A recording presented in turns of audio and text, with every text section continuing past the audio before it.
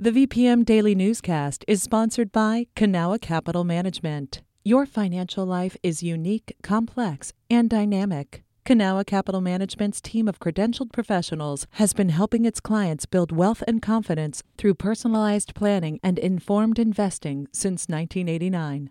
Learn more at cancap.com. That's KANCAP.com.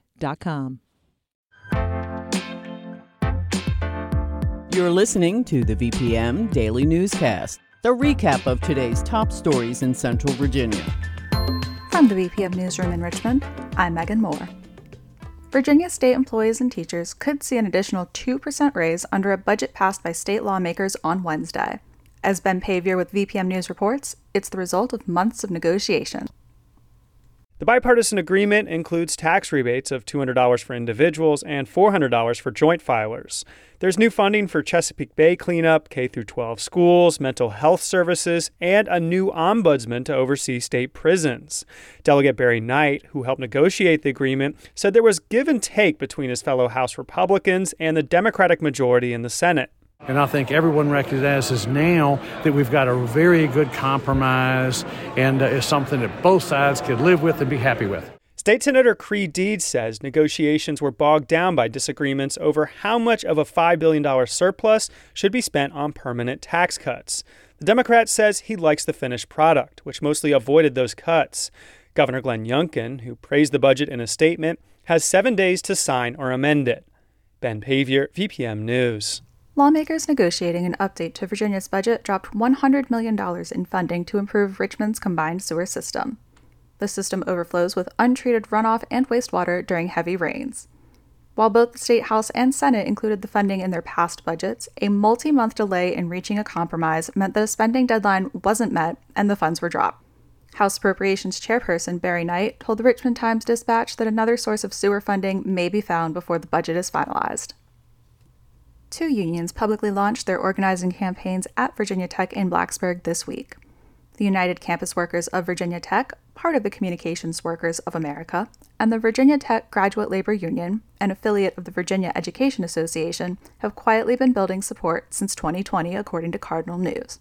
On Tuesday, the group stated their shared goals of living wages for staff and graduate student workers, as well as increased job security. State regulators removed costly Dominion-imposed requirements for mid-sized solar facilities last week following a complaint from the Virginia Distributed Solar Alliance. Now, developers say they're receiving interest but can't move forward yet. Patrick Larson with VPM News has more. Dominion set parameters in December 2022 that required mid-sized solar farms to install costly shutoff systems in case of emergency. Alden Cleanthus with the Distributed Solar Alliance and co-founder of Norfolk Solar LLC said her company couldn't find an installer willing to shoulder the cost, which made us dead in the water. Last week, the State Corporation Commission said Dominion doesn't have the authority to set those parameters and struck them down. There was a group of investors that reached out to us the next day. But until Dominion indicates how it will handle interconnection requests, Cleanthus says it's not clear what developers' next steps should be. Dominion says it's committed to safety and is concerned that current standard shutoff devices are less reliable and could put the grid and electric line workers at risk. The company has less than a month to appeal the decision. Patrick Larson, VPM News. We should note that Dominion Energy is a VPM donor. An invasive species of fire ant first spotted in Hampton Roads in the 80s is moving westward in Virginia due to climate change. The ants thrive in warm and wet areas, according to the Virginian pilot. With temperatures rising, fire ant mounds have been spotted in more rural regions, homing in on Southside Virginia and Richmond. The ants are also expert hitchhikers and able to float in water. Experts warn the fire ants are very aggressive, able to kill small birds, young livestock, and vulnerable humans. This has been the VPM Daily Newscast. Some of these stories may have changed since the newscast was recorded.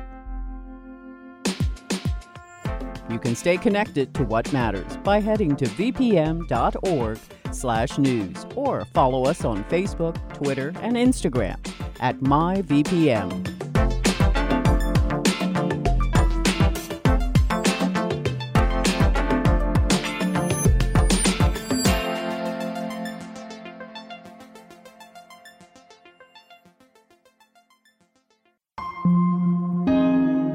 This week.